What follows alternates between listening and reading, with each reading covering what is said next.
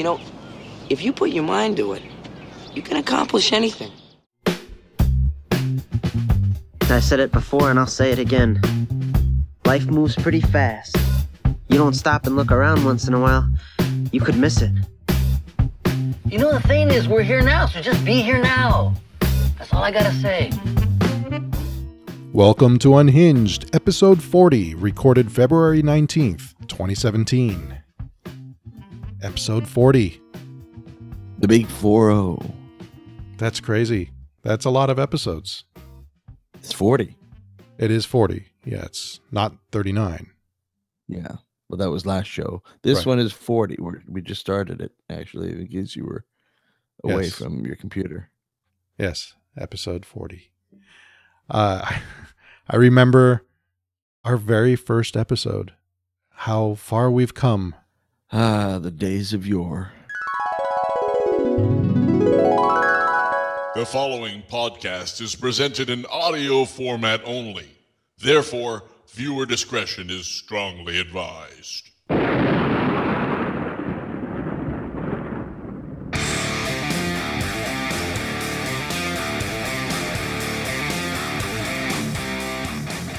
Welcome to Unhinged, the podcast that will have you going mental as we talk about life and all its twists and turns. With your hosts, the guys from the Blue Room. Yes, Doug and Ed. And now, Doug and Ed. Hello and welcome to the podcast. Hello. I'm Ed Caggiani. I'm not. He's not. I'm Doug Warren. Yes. So Yes. Glad I got that. this is our very first podcast. We'll need to explain a little bit about who we are. My name is Ed Caggiani. You said that already. I said that already. Thank you. I'm very repetitive. I'm also very repetitive. Yes, I say things a lot. I tend to say things a lot over and over again. He does. So that was our very first episode. The intro was very different than what we have now. Definitely. And the sound quality wasn't the way it is now. No, not even close. We've come a long way. Yeah. So there wasn't much meat in that episode. It was mostly just an introduction. We went on in subsequent episodes to delve deeper into, Doug's issues. And the third episode, we talked a lot about his DBS, but also about celebrity suicides. The point is awareness, teaching awareness, and having podcasts like ours that can educate people and make them realize how serious these things are and how communication is utterly important. Yes. Amongst friends, amongst family, and we can avoid some of these things because these are not things you don't see it just like they're in a wheelchair. We can see they have a problem. Right. Mental health, you can't see it. So there are people like we were talking about, comedians. You see a great routine, and then 2 days on the news, the guy overdosed with heroin. Yeah. Philip Seymour Hoffman came off a Golden Globe Capote performance, and then overdoses on heroin. He didn't do that for fun. He had an underlying mental health issue.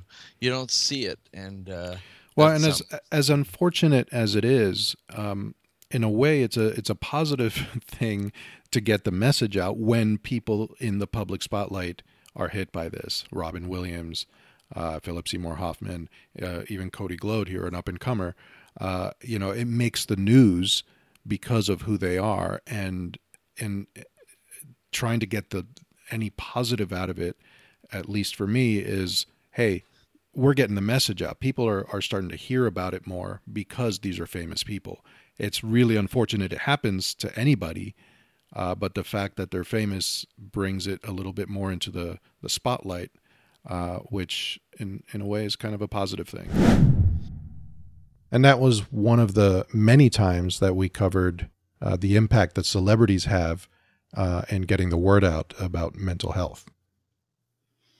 Yes, and then in episode 5, we delved into self-medicating. We touched a little on medical marijuana, but self-medicating was a major part of that show, and we actually started to experiment with a little ear candy and put a quote to music, an Edgar Allan Poe quote, and then talked a little bit about self-medication.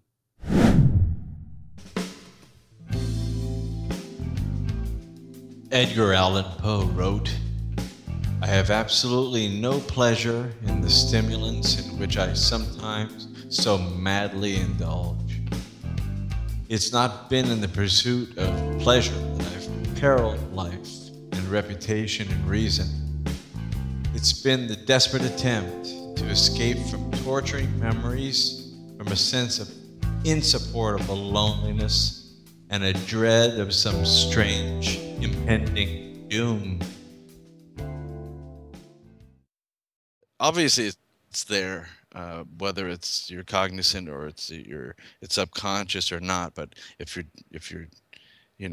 everyone's drinking 8 beers and you're still going at 15, there's a reason for that. Mm-hmm. And it wasn't because of tolerance, because I was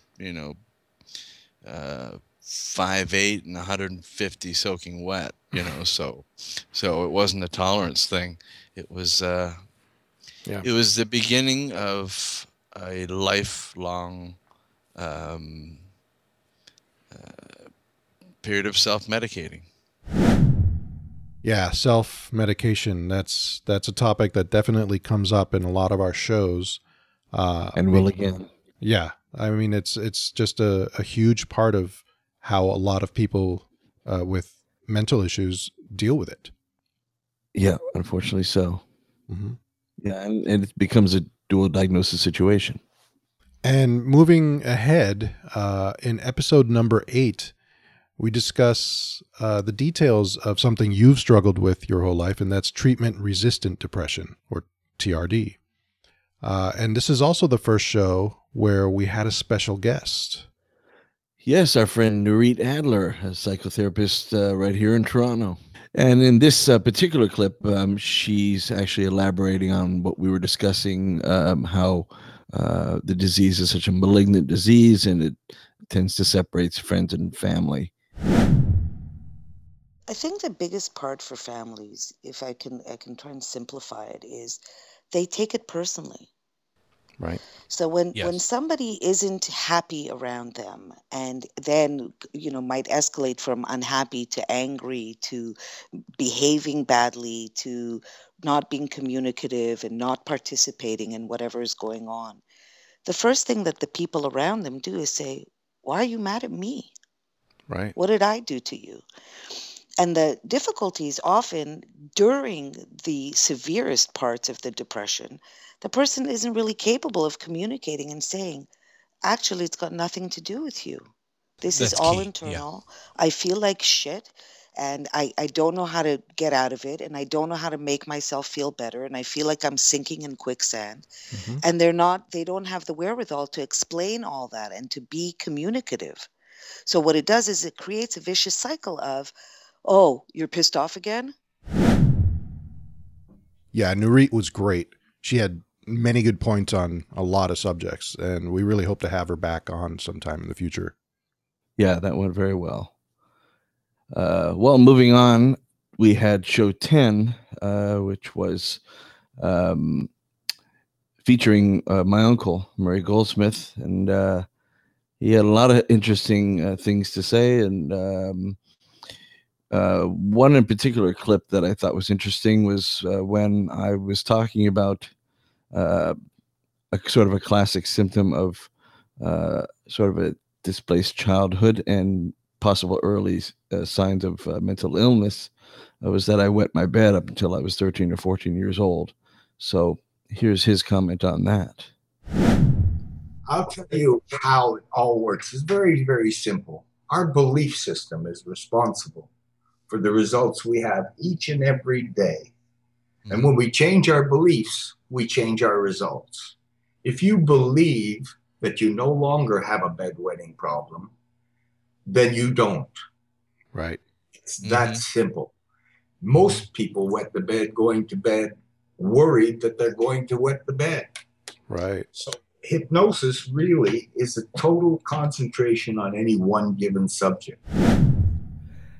Well, I found like another couple of clips too that I want to play, both regarding hypnosis, and one of them is kind of a funny story about a bunch of skeptics that he had run across, and also something about a clerk at a local store he frequented. Yeah, I love this story. This is great. Hypnosis is a total state of relaxation. Mm-hmm. And when you are totally relaxed, we produce endorphins, our natural healing hormone. Yes. And it's produced when you're laughing, when you're listening to good music, when you're totally relaxed, it's produced. Are you naturally more suggestible when you're in that type of a mood or state? No. You're in total control, unless you believe you're not. It's your belief system. You've got to remember that. In other words, if you don't believe that I can help you, then I can't. Right. Right. If I believe, I remember you told me, you taught me the first thing was that if I can believe you can hypnotize me, it's going to work. That's right. And then you went out and hypnotized your friend. Yeah, that was fun. I had a lot of fun having him running around the block and having his foot stuck to the floor. And yeah, he was very suggestible. So this means, so one of my questions I have for you is that some people always say, I can't be hypnotized. My mind is too strong. So basically what you're saying is if you actually say that, if you believe you can't be hypnotized, you can't be hypnotized. That's right. If you believe it, but I may change your mind. I was just going to say, if anyone could do it, you could turn some of those people around, couldn't you? And if so, how would you do that? What would be an example of how you would do that? I spoke in Atlanta to 800 hypnotists who were in the audience. And my subject was nonverbal hypnosis. And they didn't know what it was, but I had spoken the year before. So I came in and I stood up and I said, what I want is 12 people that believe they can be hypnotized to come up on the stage. And I want 12 people who don't believe they can be hypnotized to come up on the stage. Right, and 24 people came up on the stage. And I said, now, I want you to close your eyes and I'm going to hypnotize you non-verbally. And one by one, they went into a state of hypnosis. Probably within 3 minutes, they were all in a state of hypnosis. And what took place there was even the people coming up on stage didn't understand why I would have them up there if I wasn't going to do it. You don't do that in front of a crowd of people. So they sit in the chair. Now each one knows what it's supposed to feel like. And they're saying to themselves, oh, my head is getting heavier. He must be doing. And when they hear the guy next to them go, they go. And it just becomes that. The belief system makes it happen. So you were going to give us another example. Yeah. Yeah, I was walking through Place Ville Marie in Montreal where I used to go for a haircut. And this cashier would never look at me because she was afraid if she looked at me, she would go into a state of hypnosis. And I walked by once and her back was to me. And I walked up to her and I tapped her on the shoulder. She looked at me. I said, sleep. And she fell to a clump on the floor. Oh, my God. It had nothing to do with me. That's unbelievable.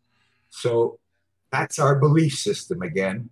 And, one of the things that people have to understand is nothing goes to our subconscious unless we consciously put it there. Mm-hmm. And if we believe in something, we put that into our subconscious, it becomes automatic. And we've done that ever since we were 2 years old, probably before that. Yeah, that was a good show. I think we both really enjoyed that one. Yeah, Murray's great. Thanks to Murray on that. After that, we actually went into our next show. We talked about something that's a little bit more out of the box for us. We were talking about the differences between psychopaths and sociopaths. And here's a clip from that show from The Big Think that describes an interesting situation.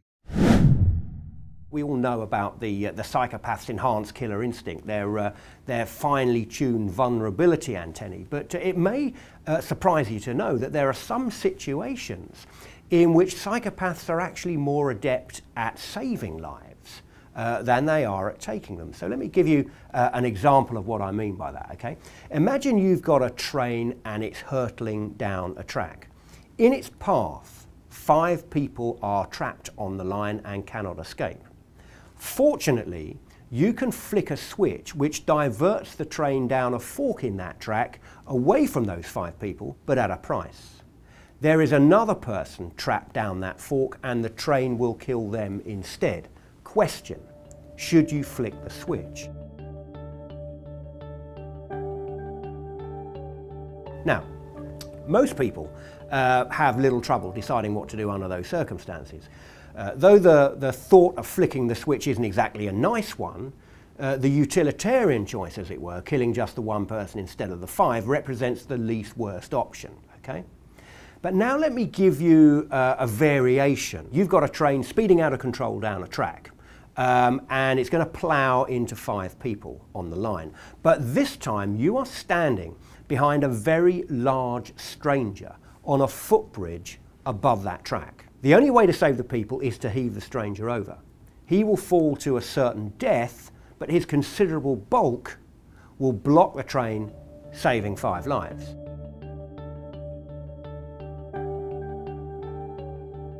Now we've got what we might call a real dilemma on our hands, okay? While the score in lives is precisely the same as in the first scenario, 5-1, one's choice of action appears far trickier.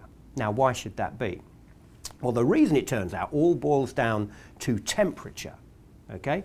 Case 1 represents what we might call an impersonal dilemma. It involves those areas of the brain, the prefrontal cortex, the posterior parietal cortex, in particular the anterior paracingulate cortex, the temporal pole, and the superior temporal sulcus, bit of neuroanatomy for you there, primarily responsible for what we call cold empathy, for reasoning and rational thought. Case 2, on the other hand, represents what we might call a personal dilemma. It involves the emotion center of the brain, known as the amygdala, the circuitry of hot empathy, what we might call the feeling of feeling what another person is feeling. Now, psychopaths, just like most normal members of the population, have no trouble at all with case 1. They flick the switch and the train diverts accordingly, killing just the one person instead of the 5. But this is where the plot thickens. Quite unlike normal members of the population, psychopaths also experience little difficulty with case 2. Psychopaths, without a moment's hesitation, are perfectly willing to chuck the fat guy over the rails if that's what the doctor orders. Now, moreover, this difference in behavior has a distinct neural signature. The pattern of brain activation in both normal people and psychopaths is identical on the presentation of the impersonal moral dilemma, but radically different when things start to get a bit more personal. Imagine that I were to hook you up to a brain scanner, a functional magnetic resonance imaging machine, and were to present you with those 2 dilemmas, okay? What would I observe as you went about trying to solve them? Well, at the precise moment that the nature of the dilemma switches from impersonal to personal, I would see the emotion center of your brain, your amygdala, and related brain circuits, the medial orbitofrontal cortex, for example, light up like a pinball machine. I would witness the moment, in other words, when emotion puts its money in the slot. But in psychopaths, I would see precisely nothing. And the passage from impersonal to personal would slip by unnoticed, because that emotion neighborhood of their brains, that emotional zip code, has a neural curfew. And that's why they're perfectly happy to chuck that fat guy over the side without even batting an eye.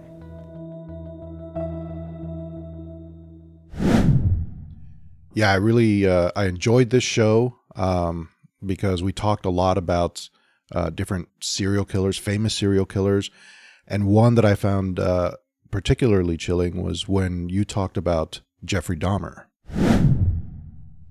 Jeffrey Dahmer got to the point where he was actually trying to do homemade lobotomies. Ugh. And he would drill into the skull, into the frontal lobe, if you will, not that he knew it, but into the front of the skull, and drill in and try and create a sort of a sexual zombie that he can just use at his leisure. Sick. And the other sick thing was that he would really get off on strangulation and taking the breath out of the victim and have his ear to their mouths, and whatever way he was using to asphyxiate or whatever he was doing with them, he would listen for when the air left and they either expired or passed out, and then he would revive them and then do it over and over again. So the ultimate sense of control. So after that, we had an episode about psychopharmacology and pharmacogenetics. Yeah, we had a lot of good topical stuff, of course, covering all about psychiatric medications, but also the CAMH genetic study. And that's obviously the latest, the forefront of technology for mental health. Yeah, and I think I took the HAM-D test in that episode. That's episode right. 12. That's right. That was interesting. Yeah. After that, we actually had an episode where we read from your journal from one of your stints at the mental hospital. Yes, that was a tough show. I was in quite the relapse there. Yeah, you were. Yeah, and then the show right after that, episode 14, we actually took some texts that we were having back and forth with each other and read them out on the episode. And it kind of shows how your mental state at the time was basically relapsing. Yeah, I figured something was up. You were suspiciously quiet. I didn't hear anything from you all day. It's just a difficult day. This money thing is something that sucks the life out of me. 8 fucking days left. $0.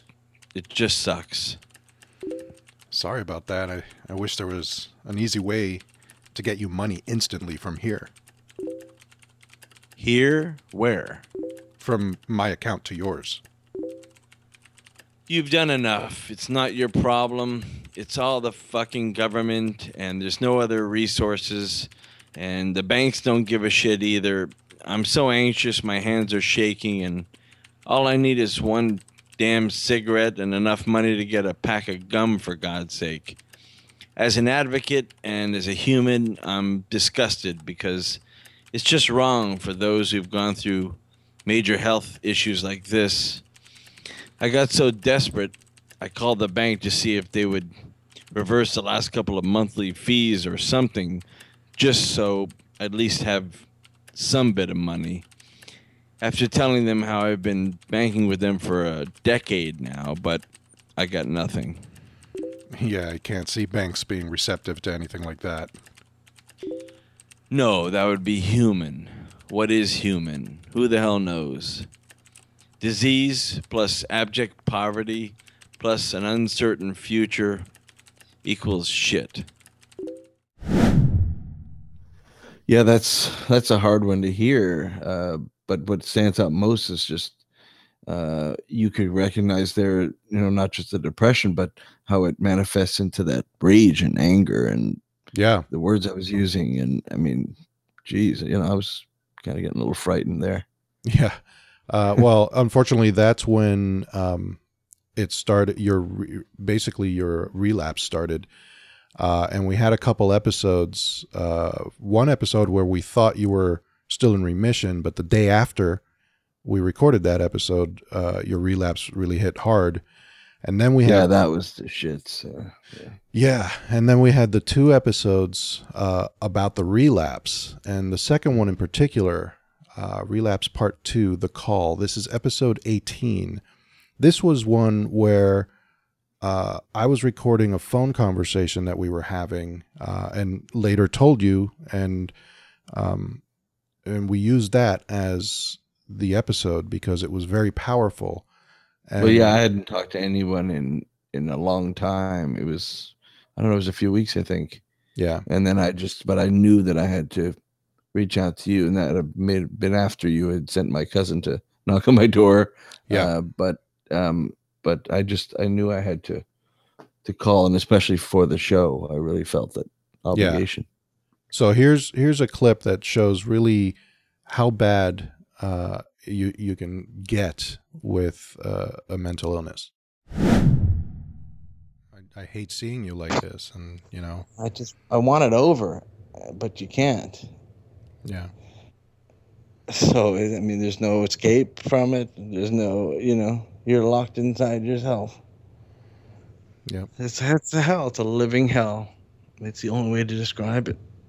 The thing that really got me was how quickly things turned around. Like, got bad. I told you it can happen the next. It's after a night of sleep, and you don't know what's gonna happen the next morning. Yeah. It's terrible. It gave me 2.5 months. Oh, thank you. It was a nice little vacation, and you get home and you're back in. Mm-hmm. I keep going as long as I can keep going. There'll be a breaking point, though, if it doesn't get clear. I know there'll be at some point where everybody's got a, breaking point. What do you mean by that? It just sucks the life out of you, and it's just where you can't take it anymore. Mm-hmm. I'll literally go crazy, or I'm just gotta stop it. It's hard to hear that, hard to say it. Yeah. But it's just, I can't take this anymore. Fuck. How long does you turn 50 and there's nothing. There's not, just nothing to celebrate. That's why I've never been able to celebrate my birthday anymore. It's like, I don't want to celebrate me. It's terrible. So I started to feel good about myself a little bit. Just, oh, really? You're asking me for advice, all these little things. And then it's gone. Boom. One night. Yeah, it's but terrible. Intellectually, you have to know that that it's all because of the disease. Has nothing to do with people no longer wanting your advice or needing your advice or anything like that. It's just your brain making you think that. I know, but it's how long can you? But I got to live that. I know. It's like it's more powerful than even logic. I mean, everything I do when I'm severe, it's not logical. Mm-hmm. So it's just like, what a waste of fucking 2.5 months. Just throw it out like it never happened, because then you're just back and that's it. It's just a little break. You get a little break. Here, we'll give you a couple of months there. Enjoy it, and the devil will be back to see you. I don't know what to do.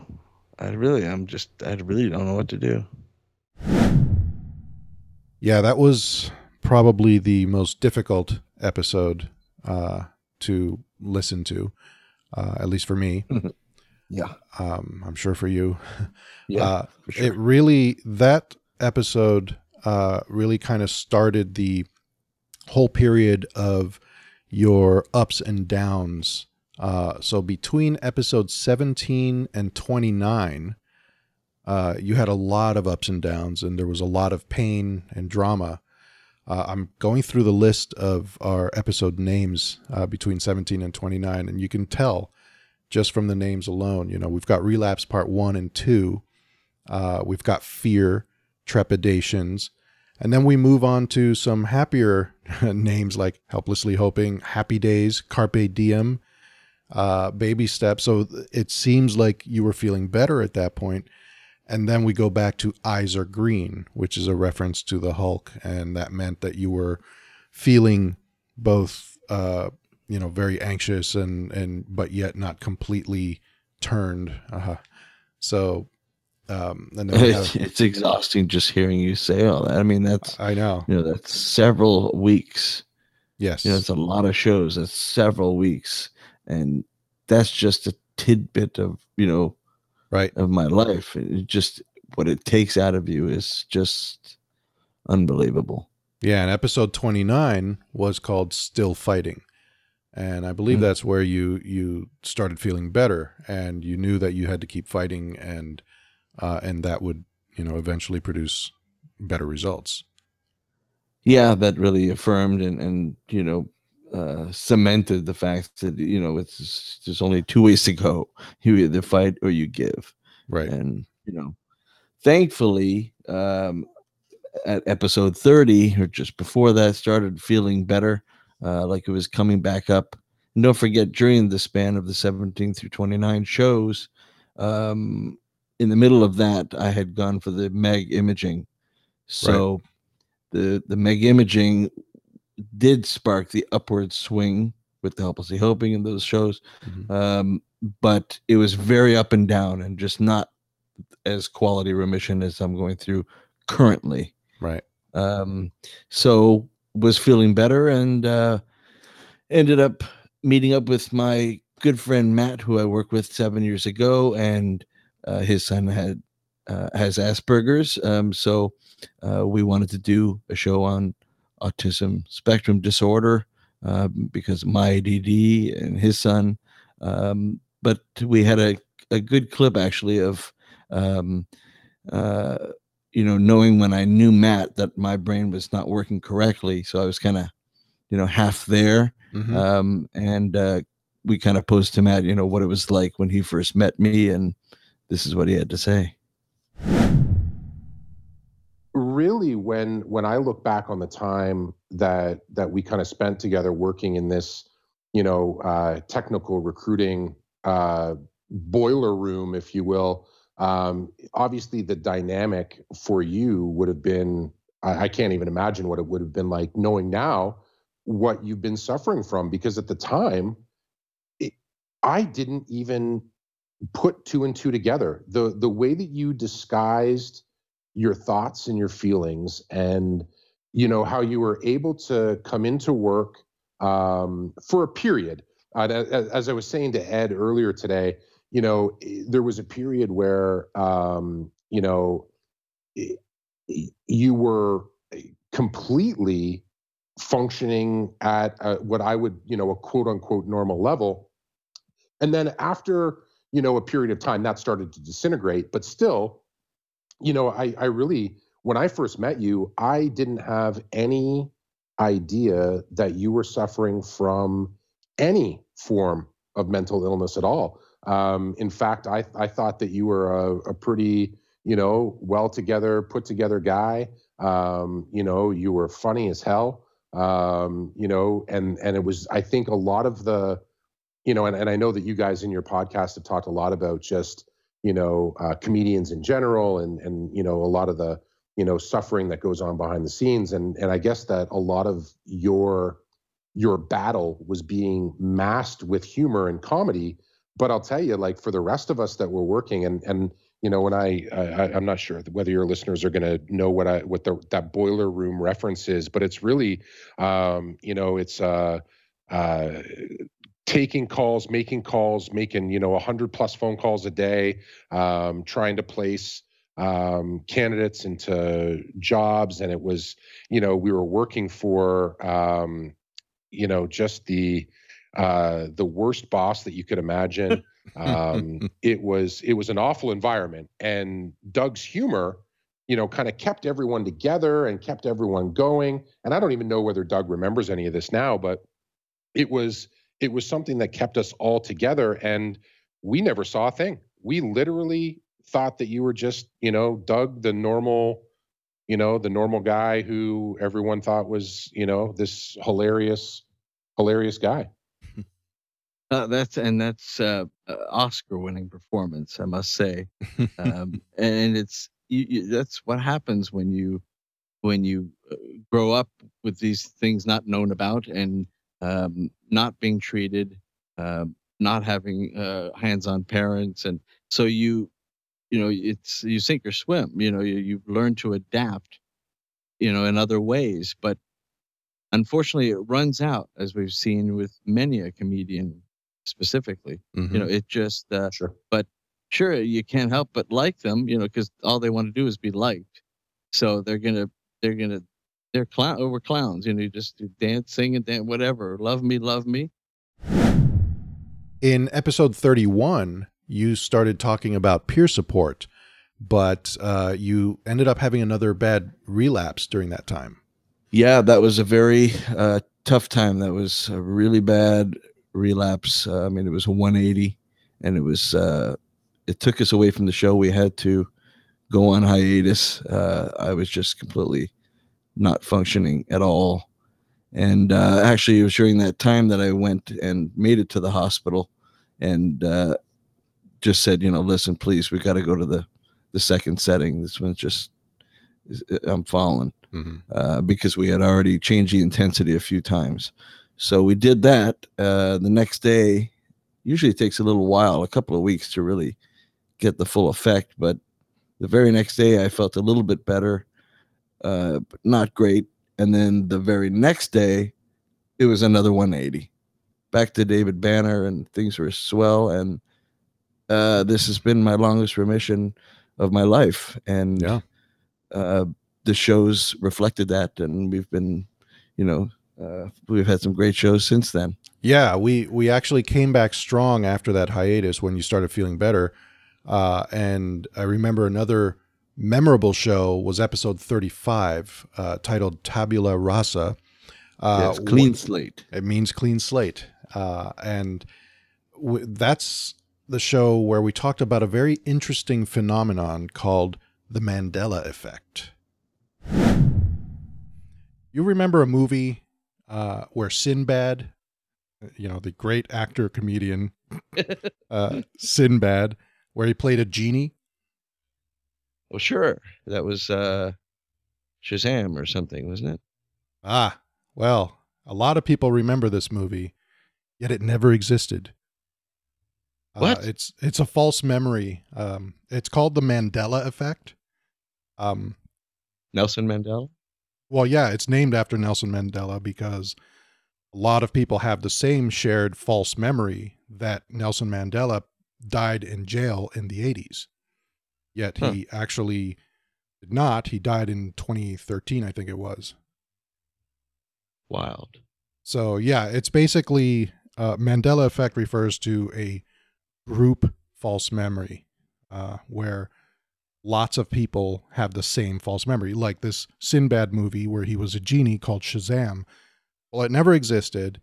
Well, there was Shaq did a movie also where it was a genie. Yes, and that was called Kazam. So obviously, I think there's a mix-up in the brain where you attribute one actor with another and one movie with the wrong actor. So it's a false association in a sense, because these are two tall black men playing genies. Right. At around the same time. Exactly. And interesting. The really interesting part about it are the people who are adamant that the movie existed. And even to the point where, and this is where I think the brain tries to justify what it believes to be true. Like this one guy was saying that he remembers when the Shaq movie came out, he remembers thinking, what a ripoff of Sinbad's movie. And it never happened. It never happened. The rest of the shows have gone great since then. Your record-breaking remission is still in full force. Hallelujah.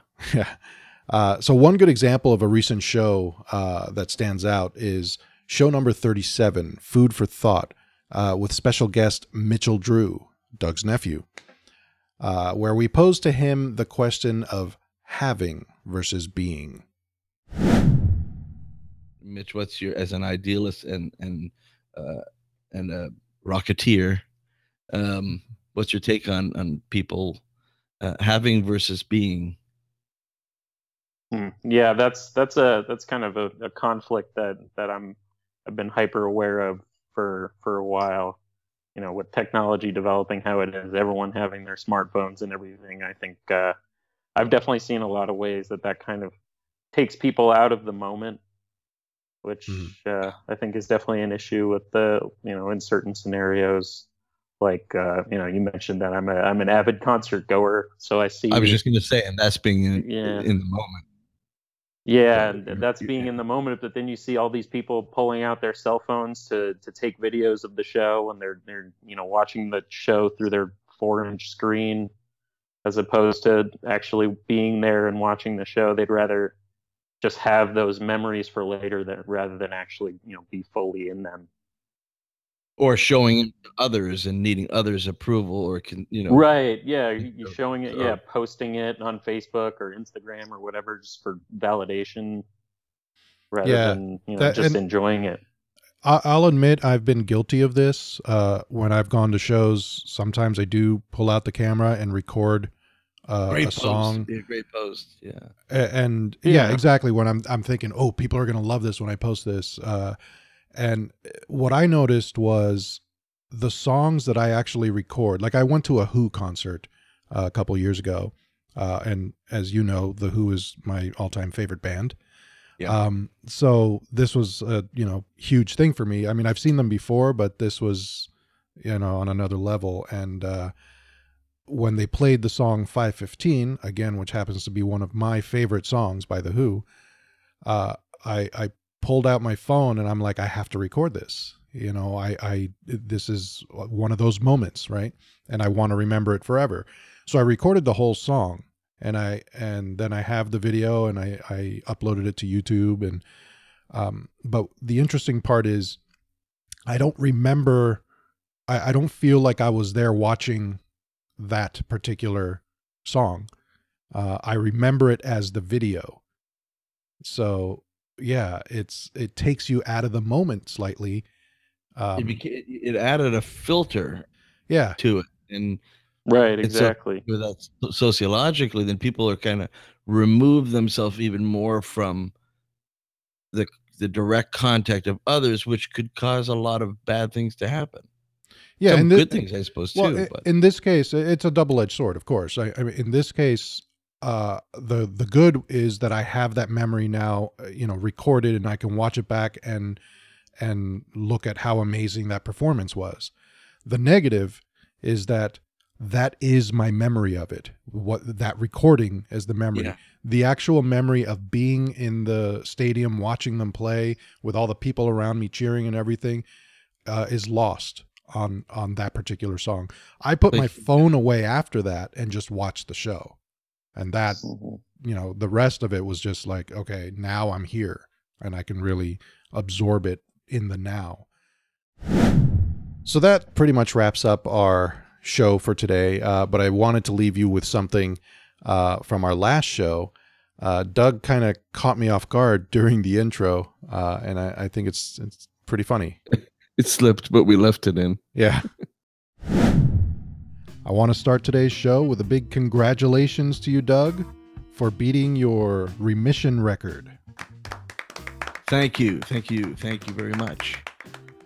So as of Friday, today is Sunday, as of Friday, you tied your record at 3 months, and now you've beaten it. It always feels good when I'm beating it. Okay, we'll just leave that there.